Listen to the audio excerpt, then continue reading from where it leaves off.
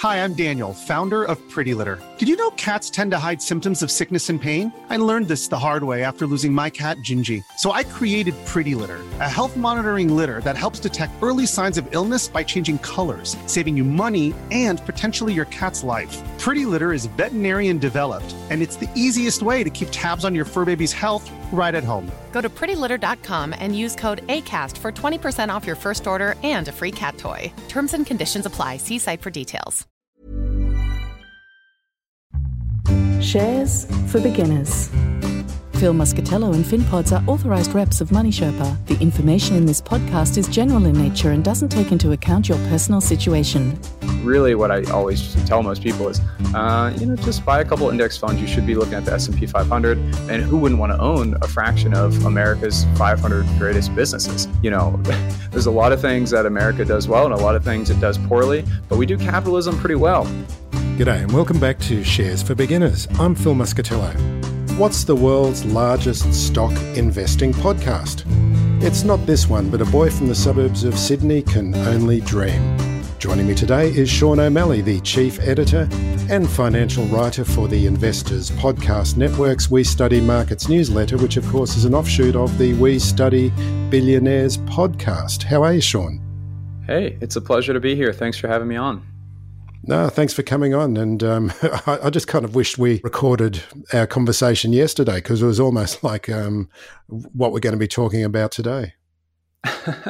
Yeah, I think we started diving into things and we realized that we should be hit and record. But, I guess that's just, it's fun to just shoot from the hip sometimes and you never know where the conversation's going to go. So hopefully we have some fun today. Hopefully fun. So tell me about starting investing when you were about 10 or 11 years old. That's not a very common, well, actually, it is common. I found so many people that I interview on this podcast do actually have this kind of experience. But how did that work for you? What were your first stocks? Yeah, it's funny. I think I got really the itch for stock investing from my uncle. He was a banker and he would always be watching CNBC whenever we'd visit him. He always had it on the background. And I think specifically he had on the show Mad Money. He would watch Jim Cramer. And that's where, that was a while ago. Yeah, it was a while ago. Yeah. And so, I found it so fascinating, this world of, if you could be savvy about managing your own money, really the world is your oyster. And it felt like so many people work for money. And this idea that, having your money work for you is like such a profound idea to a 12 or 13-year-old or however old I was. And so, I actually just would have these kind of weekly conversations with him talking about stock investing and trying to keep up, what he was doing. And I honestly probably mirrored a lot of his early stock investments. He would say, as a banker, he would say, Bank of America is looking cheap. Or, he would give me a lot of bank stocks, which are not the, sexiest picks for a teenage boy. But I think that's where I got my start. And then I remember, tracking it for a few years, and then Fitbit had its IPO. And I remember thinking, oh my gosh, an IPO, it's a, brand new stock. And I somehow thought I was going to have this early investing advantage of, surely all of Wall Street isn't, following this IPO. And, by watching Jim Cramer's Mad Money, I have the inside scoop. And so, I don't keep up with Jim Cramer as much anymore, but I really did watch his show every single night, probably through most of middle school and for the first couple of years of high school. And I recognize that was not a common experience for your average, 8th grader. And I read his books, and he was really kind of my gateway drug to the world of finance and investing. So, to much as he is sometimes maybe mocked today, I really do owe him a debt for being the person who taught me a lot of the really basic concepts of how the stock market works and what even it means to own a stock. It's really good to have that someone like your uncle explaining these things for you, because so many people have their first experience with the stock market going, oh, I've heard about this company. There's a great story there. Like you say, no one else on Wall Street's heard of this story. I'm going to buy this stock. And of course, you can often end up as the patsy. Yeah, I mean, it was a privilege to have, a trusted family member be sort of looking out for me a little bit to make sure I didn't do anything, too stupid or too reckless or even to sort of manipulate me. And it's not lost to me that that's a privilege, and financial literacy is not as common as it should be. And, my hope is to kind of be mentor is maybe too strong of a word, but I hope to be a similar... Someone's gateway drug. Yeah, someone's gateway drug to getting into finance and investing. And my hope is that for most people, when they go and sign into their to set up their 401k for the first time, when they get their first job out of college, that they're not saying, what is an S&P 500 index fund? If we can at least cover the basics of what an S&P 500 index fund is, you're actually at a good place. You're probably ahead of the vast majority of people. And if you're confident enough to be doing stock picking, maybe you're dumb and naive, or maybe you're really sophisticated. But I think everybody has their own journey of what brings them into finance and investing, and that you're going to make mistakes along the way, and that's just part of the process. But the more trusted voices you can have in your life, even people like Jim Cramer or people like my uncle, or hopefully even what I try to do in my newsletter or your podcast, have people that are trying to look out for you and just give you their honest advice and giving you that room to make your own mistakes and learn from your errors. But also, when you're ready to learn after you make those mistakes, having somebody who can give you that sort of trusted advice. It's interesting that you talk about an index fund and just even knowing the basics of that as being a perfect introduction into the stock market. And it is really, isn't it? Because you're learning about, well, first of all, what an index is and what S&P 500 actually stands for example. And then you can start looking into it and see, I know a lot of tools now give you a kind of look through into what it is constituted of. And that's such valuable learning experience, isn't it? I think so. Yeah. If you can explain simply what an S&P 500 index fund is, you're in a good place. I think that's a good general barometer of financial health. And so many people want to ask me about their stock picks. And you go out to a bar with friends and somebody's saying, okay, should I be investing in Peloton right now? Honestly, people expect me to have some sort of, insider knowledge of it. This is the stock you should be buying today. And, really what I always tell most people is, just buy a couple index funds. You should be looking at the S&P 500. And who wouldn't want to own a fraction of America's 500 greatest businesses? There's a lot of things that America does well and a lot of things it does poorly, but we do capitalism pretty well. We've got some pretty great companies that know how to make money. And setting everything aside, as an investor, that is exactly the kind of places you want to have your money invested in, the companies that are among the best in the world at generating profits. So, the S&P 500 is a sort of curated index that's, updated quarterly, and you see some big changes every few years to reflect America's largest companies. So in many ways, you could do a whole lot worse than just owning the 500 biggest and most profitable companies in the United States. And I certainly encourage people to diversify internationally. But like I said, that's a pretty good starting place. And it's interesting being approached by friends in a bar that have a story to tell you. Often I'll get friends in bars saying to me, oh, what about lithium? Every EV is going to be requiring lithium. What about this company? Have you heard about this company? And of course, I've never heard of the company. And my first response to them is always, is this company making money? Yeah. And I think that is a concept that is very foreign to a lot of people. And I say, no, it doesn't matter if it's making money. It's about whether the price is going to go up, and I'm going to buy it today and sell it to somebody at a higher price tomorrow. And, the kind of financial jargon term for that is the greater fool theory, right? Of, you pay a price and then you find some other fool to pay a higher price. And there's no bounded economic reality underpinning sort of what you're doing.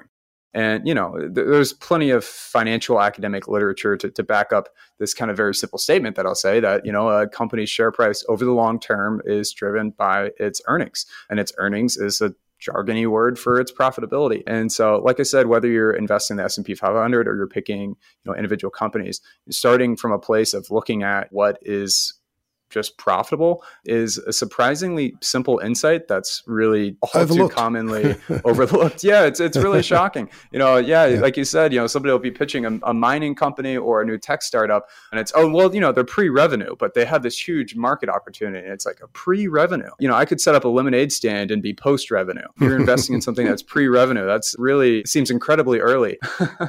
Shawn, we've jumped straight in. Usually I go, okay, well, what's your origin story? But we've jumped right into investing. So let's go back to your origin story. What kind of jobs were you doing before? You studied finance at college and then moved into the finance industry and started making rich people even richer? Is that the basis of it? Yeah, that's that was the line I told myself for why I needed to get out of my job. But yeah, I had a very basic finance degree, was very interested in stock investing and thought that I was on track to be a Wall Street all-star. And, I was doing the CFA, which is the, Chartered Financial Analyst exam. And that's 300 hours of studying, and I passed the level 1. And speaking of the S&P 500, funny enough, I worked at a company called S&P Global, which one of the things they do is produce the S&P 500 stock index. I was basically the guy who bailed out investment bankers, not to overstate the complexity of the work that I was doing, but S&P has this data platform similar to a Bloomberg terminal. They call it CapIQ or CapIQ Pro are the two versions of the platform.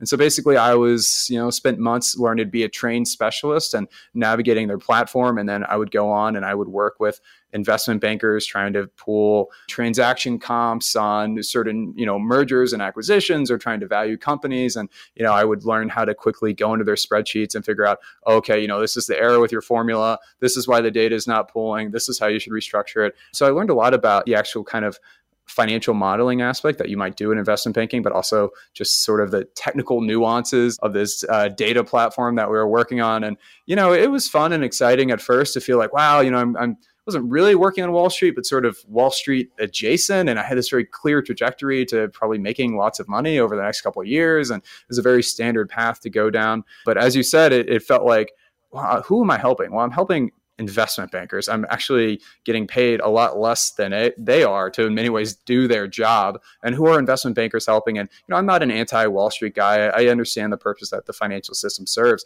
But at the same time, you realize you're enriching a lot of people at a lot of big banks and big companies and already wealthy people. And you're not really taking, even at a minimum, you're not sharing what you've learned and certainly not helping the average Joe. I mean, a subscription to the CapIQ data platform that I worked on with these investment bankers is some, $30,000 a year per person. The average person is not paying $30,000 a year. So you're already just from the beginning in this very walled off, exclusionary world of you're only working with people who can afford a $30,000 membership fee. So it's almost like a country club of financial data.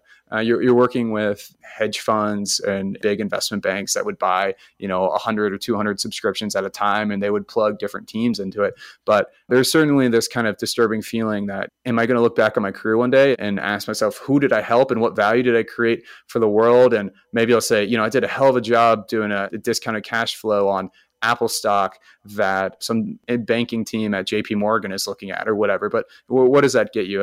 Really that doesn't create a lot of value for society, or at least for me, it didn't feel like it was something I would be very proud of looking back on. Tell us about getting in with the fast crowd at the Investors Podcast Network. I believe it was during COVID. Yeah, no, it's, thank you for asking. It was a funny story where I found myself in the world of COVID lockdowns, and I'm looking around wondering, okay, how long is this going to last for? How am I going to spend my time? And when it quickly became pretty apparent that this may be an enduring weeks or months long phenomenon, I decided, okay, I'm going to use my time at least somewhat productively. It's very tempting to just be lazy and relax around the house and tell yourself, kind of white lies about why it's okay to not do anything productive. But I told myself, I'm going to go for a couple walks a day. I'm going to listen to some educational podcasts. So I started out on a walk with my dog and I searched just investing on Spotify. And the Investors Podcast Network, which is the name of the company I now work for, popped up. And then our flagship show, We Study Billionaires, I started listening to it and I fell in love. I loved it. I felt like I had a rekindled love for like value investing all over again in many ways, especially, doing the CFA and learning to think Wall Street. And, they're not talking about Warren Buffett and, true intrinsic value of companies and long-term ownership. A lot of it's very short-term minded and, it's a very different way of thinking about investing. And so I fell in love with the We Study Billionaires podcast and I listened, every week for at least, 2 years. And then you flash forward to 2022 and I see an advertisement for a YouTube host position of all jobs with the Investors Podcast. And I thought, I don't know anything about YouTube.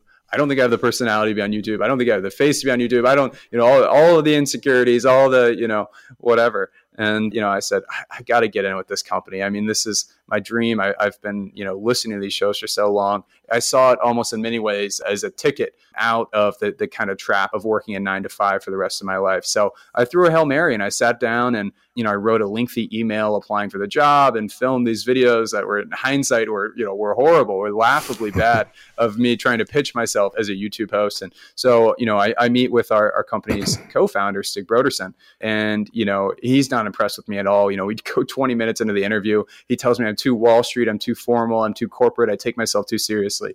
And I just said, I got to hit the reset button. I'm starstruck, speaking to the person who has, really changed how I see the world of finance and investing. I mean, we had a heart-to-heart conversation after that. And, I guess he was willing to give me a second chance. And he kind of said, I'd like to keep in touch and I'll hear from you, again down the road. And I thought it was a very polite way of telling me off. And I was thinking, I really wasted my opportunity here, my chance to break out of the corporate life and work my dream job in many ways. And, funny enough, he followed up and he goes, hey, I'm not going to hire you as a YouTube host, but, we have this stock investing guide that we need somebody to write. I'll let you do that. Take a crack at it. I did. I guess I did well enough that he then said, hey, we have this email list and we're looking to build a daily investing and financial markets newsletter. I'd like you to be the person to bootstrap it. So I joined in 2022 and I've spent the last year, doing just that, bootstrapping the newsletter. And now I work with a wonderful team of writers and, we're very proud of the work we do. And, ultimately it boils down to just trying to teach as many, non-financial professionals about how the financial system works and how it impacts them and why a lot of this very esoteric Wall Street stuff may actually, matter to them. And it's so great that we're living in this era now where so much information is available from podcasts, from newsletters like yourself, and that investors actually can get the very basic knowledge that they need to start investing. And it's like we were saying before, you don't need to there's certain kinds of people. If you're going to be investing in individual stocks, you've got to do a lot of work and a lot of research. But even understanding where your 401k is being invested or what an ETF is, so that an index ETF, for example, or even being able to watch out for what may be common mistakes. Are there any mistakes that you've seen people making, or have you had any contact with people via the network that have shared their mistakes and oh man, and how they could have done things a little better? Oh boy, so many mistakes. There's I think a plethora of mistakes. I'm sure I could come up with some specific ones, but I really think just the general phenomenon of what we've seen in markets the last couple of years, with especially this bubble in 2021, I feel like that really hit me at an informative age. When I watched these people around me, especially kind of being, everybody, I was the guy that, I was their one stock investing friend or, finance nerd. And, people would come up to me and they're day trading options. And I'm thinking, what do? You work in insurance? What? You sell cars? Why are you day trading Tesla options? And it was some sort of almost, it's funny because I'm sitting here telling people how I want to teach them about investing in finance and managing their money well and, ethical ways to do this stuff and being disciplined. And you would think on the one hand, I would be so excited to see more people engaging with investing and even trading. But no, it was actually very disturbing because I see people and I realize, I barely know what I'm doing with options. I understand the basics, but I know enough to know that I shouldn't be messing around with them more than on sort of an experimental basis. And I see friends that are putting, huge chunks of their net worth into options that expire in 2 weeks. And, it was actually, it was very disturbing to me to know so many people who were kind of being very reckless with their money. And it was this bubble psychology. And, I actually did some things that I regret that were, semi-reckless with my own investments.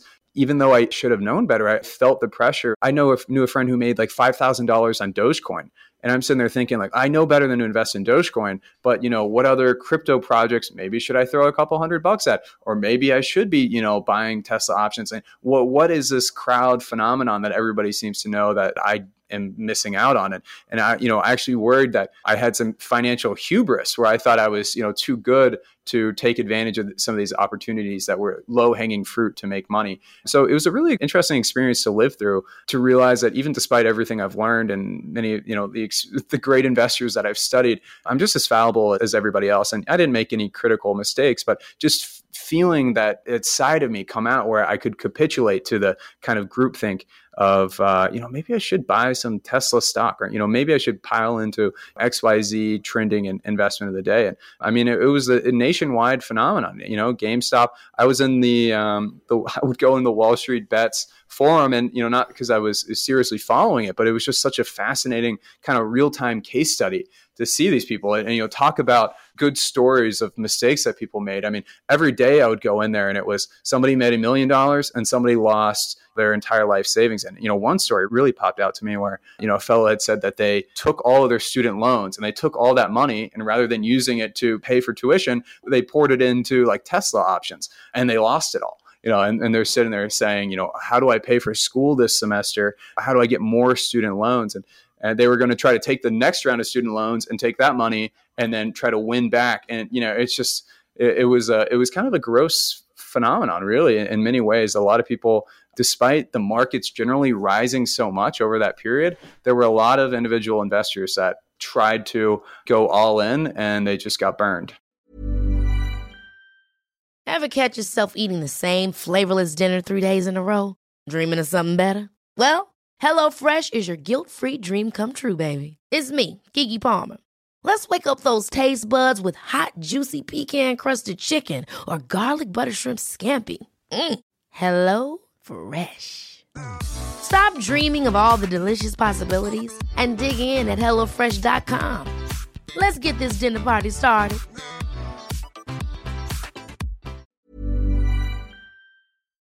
Are you confused about how to invest? LifeSherpa can ease the burden of having to decide for yourself. Head to lifesherpa.com.au to find out more. LifeSherpa, Australia's most affordable online financial advice. Investing in shares can be fun, but the paperwork isn't. My investing's been transformed since using ShareSite, the best portfolio tracking tool for investing. My portfolios are on ShareSite, and whenever I buy or sell, the trades are automatically recorded. I can see the dividends I'm receiving, and it helps me to work out my asset allocation. ShareSite are extending a special offer to listeners of this podcast, 4 months free on an annual premium plan. There's a 7-day free trial where you can experience the full power of ShareSite portfolio management. Go to sharesite.com/shares for beginners and sign up now for a free trial before taking advantage of 4 free months. That's sharesite.com/shares for beginners. I interviewed Spencer Jacob, who's an editor at the Wall Street Journal who wrote a book on that particular subject. I can't recall the name straight off. Sorry, Spencer. But what he was saying is that in the end, Wall Street still won because they make money clipping the ticket. So they didn't really care, whereas all of these Redditors and Bored Apes were thinking, we're getting one up on Wall Street. We're, sticking it to the man. But in the end, it was just increasing the amount of trading and increasing the amount of money that was flowing through the conduits of Wall Street. That's exactly right. Yeah, the amount of times I would go into Wall Street Bets and read about how they were going to stick it to some hedge fund. And the reality was, like you said, they were just, feeding market makers and these sort of intermediaries who are market neutral. And they just benefit from, increases in trading volume. And so, I think 1 or 2 hedge funds blew up, but it was kind of a shark feeding frenzy for 99% of the rest of the space. So there was a cruel irony to it. And there was this very romantic story, especially going around Wall Street Bets, where a lot of these folks were saying, I lost everything in the 2008 financial crisis, and I'm going to stick it to Wall Street. And fortunately, that's just not how it works. Even if they would target these companies that were very heavily shorted. And maybe if you could somehow pull off a short squeeze like you did with GameStop, maybe you can blow up one hedge fund. But, there's a dozen others that are going to be market neutral, and they're going to, just be printing money because of all the increased trading volume. And, it's a very crude way to try to take on Wall Street, but like I said, it was romantic and it was very noble to read these people telling these stories about how they lost it all in 2008. And this is their chance to stick it to the man. And I would ask, what man are you sticking it to, and what does this accomplish? And, people would have no problem wiping out their life savings just as to kind of perpetuate this narrative. And like I said, it was a disturbing thing to watch, especially, kind of knowing enough to know what was really happening. And God forbid you try to speak up in the Wall Street Bets forum, you're going to get shut down. It was like, so you just kind of had to watch this, slow moving accident happen in many ways. Let's get back to the safe world of value investing. I've got a bad taste in my mouth after thinking about all of that. So you consider yourself to be a value investor, but how has your experience being involved with the podcast network changed your view of value investing? It's a great question, and in many ways, I think that, a naiver version of myself would have told you the only real way to make money in stock investing is to be a value investor. And honestly, in the time sense, what our podcast company does every week is we interview, many of the best investors from around the world.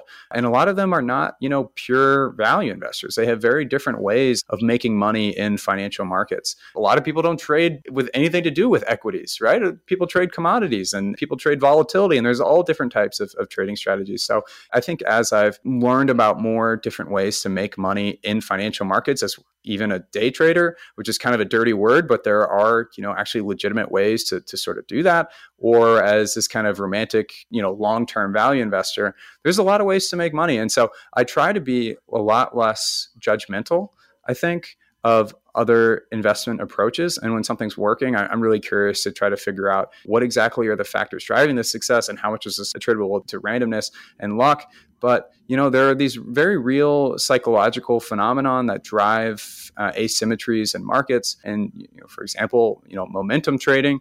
There were plenty of people that rode the momentum wave of this bubble I'm talking about in 2021, 2020, 2021. And if you know how and when to get out, a lot of people made money doing that. And that's not my risk profile. That's a game I don't know how to play. And my skill set is personally better suited for the kind of value investing ideology for investing. But, really the biggest takeaway for me is not necessarily about value investing specifically, but just being humble and honest about the fact that there's a lot of different ways to make money in markets. And who am I to cast judgment? It's very easy to say, I'm a value investor and better than other types of stock investors and traders and people in other financial markets. And it's just not the reality. If you know how to reliably do what you do to make money in markets, that's valid. Because a lot of people start taking on some of the nostrums of Buffett and Munger, and they start spouting the quotes, and they think, yes, well, I'm a value investor because now I've used these quaint little sayings that I've heard. But I think you've sort of also seen, and especially with We Study Billionaires, because the guys are talking to a whole bunch of people who've made money, and it's like you say, there's all sorts of ways of making money in the markets. And just speak to that for a moment. Yeah, well, there's a certain snootiness to value investing, like you said, where you quote these sort of very colloquial things that Buffett would say. And don't get me wrong, I have as much respect for Buffett as, anyone in the world. I went and saw him in Omaha speak with Charlie Munger this year, and it was one of the highlights of my professional career. But at the same time, it does bother me when I see people just kind of throw out these very generic expressions that Buffett may use or maybe even misinterpret the context with which he said it. One interesting thing about Buffett is that the investment that he's made the most money on in his career from a kind of a nominal total amount of dollars perspective is from Apple. And that's a company that many for years would have called a tech company, and he would have, avoided investing in entirely. And so in many ways, he is far more flexible and dynamic of an investor than a lot of people give him credit for. People say he would never invest in tech, and maybe Apple isn't a tech company, but I don't know, they produce a lot of great technology. So Buffett himself has learned and evolved over time. And I'm not telling anyone to go dive into tech stocks that they don't understand, but we do live in a different world. And a lot of, where Buffett started out with was inspired by his mentor, Benjamin Graham, who would do, the expression is cigar butt investing, where you would pick up these stocks on the side of the road that had one puff left, and you'd get the last puff out of them. And they'd be, often companies in dying industries and manufacturing, or maybe even literally the tobacco industry, some dying industry like that. And, they would still have a couple more years of profitability before the industry entirely slipped out underneath them. And you'd buy up those companies and throw off a ton of free cash flows for a couple of years. And you might be able to get some sort of mean reversion, and, you make a few bucks on it. But his start wasn't the sort of long-term, own great high-quality companies for many years that people sort of associate with him now. And so he's had multiple of these inflection points in his career. And I would challenge a lot of the people today who maybe blindly is a harsh word, but sort of blindly follow the teachings of Benjamin Graham and Warren Buffett to consider being as flexible in a rapidly changing world. Adam Cecil, I believe, wrote a book called Value Investing 3.0.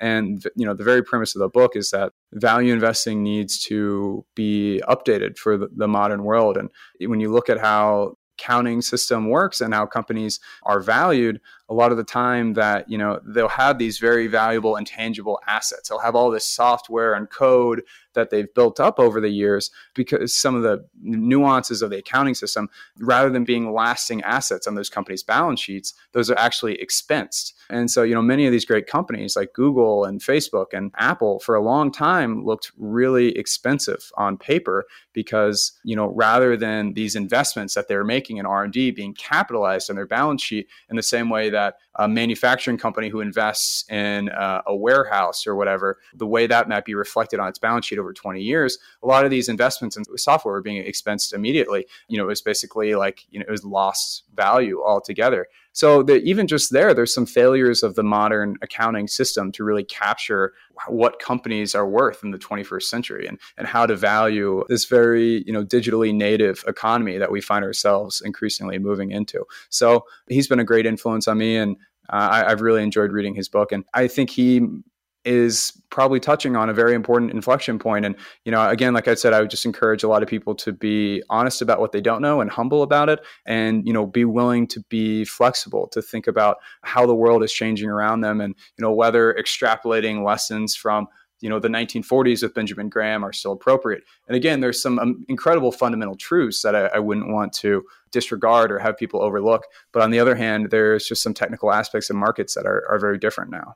It is interesting to dwell upon the fact that you've got to actually give yourself a reason not to buy a company. I think it's too easy to look at the good side of a company, look at the story and say, oh, this is a great story, this one's for me. But just to understand how much time Warren Buffett spends reading annual reports.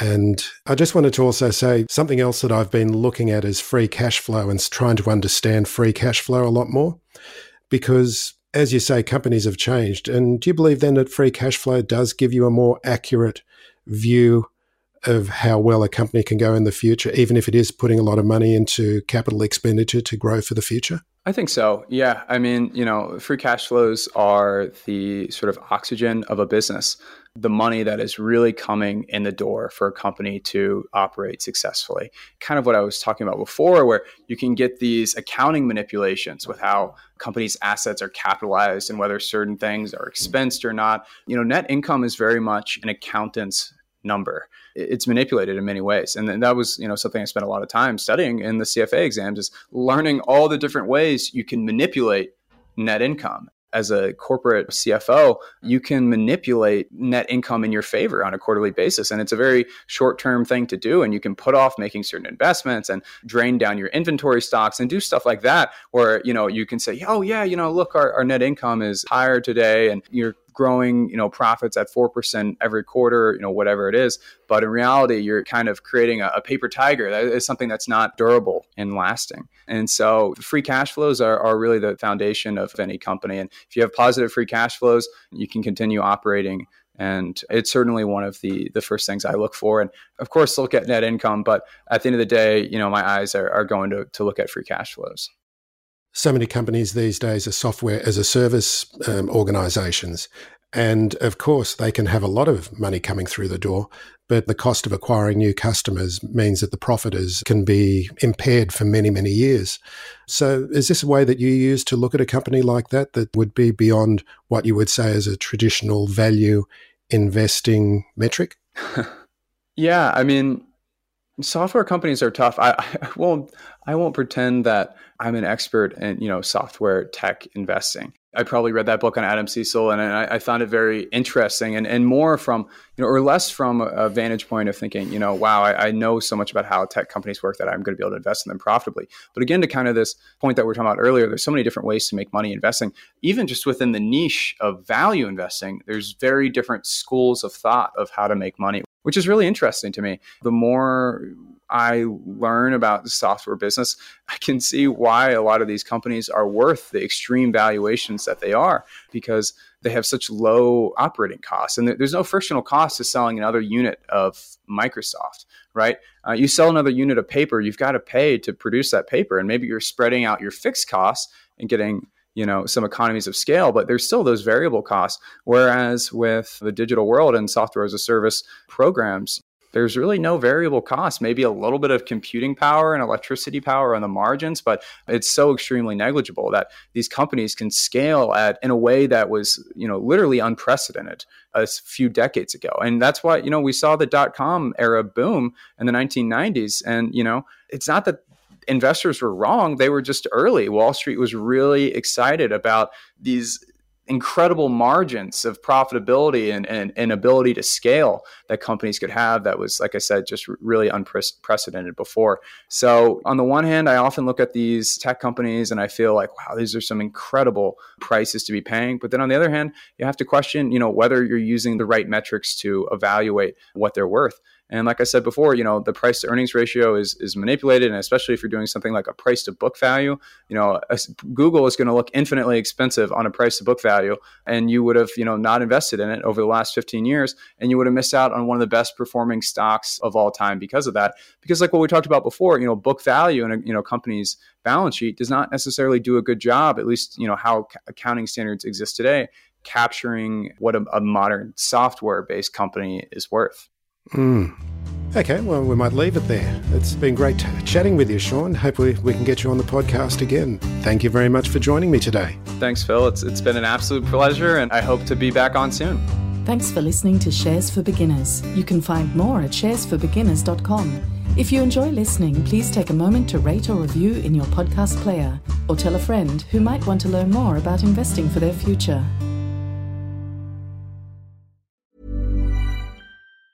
Ever catch yourself eating the same flavorless dinner 3 days in a row? Dreaming of something better? Well, HelloFresh is your guilt-free dream come true, baby. It's me, Keke Palmer. Let's wake up those taste buds with hot, juicy pecan-crusted chicken or garlic butter shrimp scampi.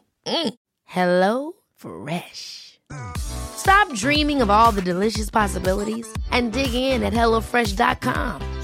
Let's get this dinner party started.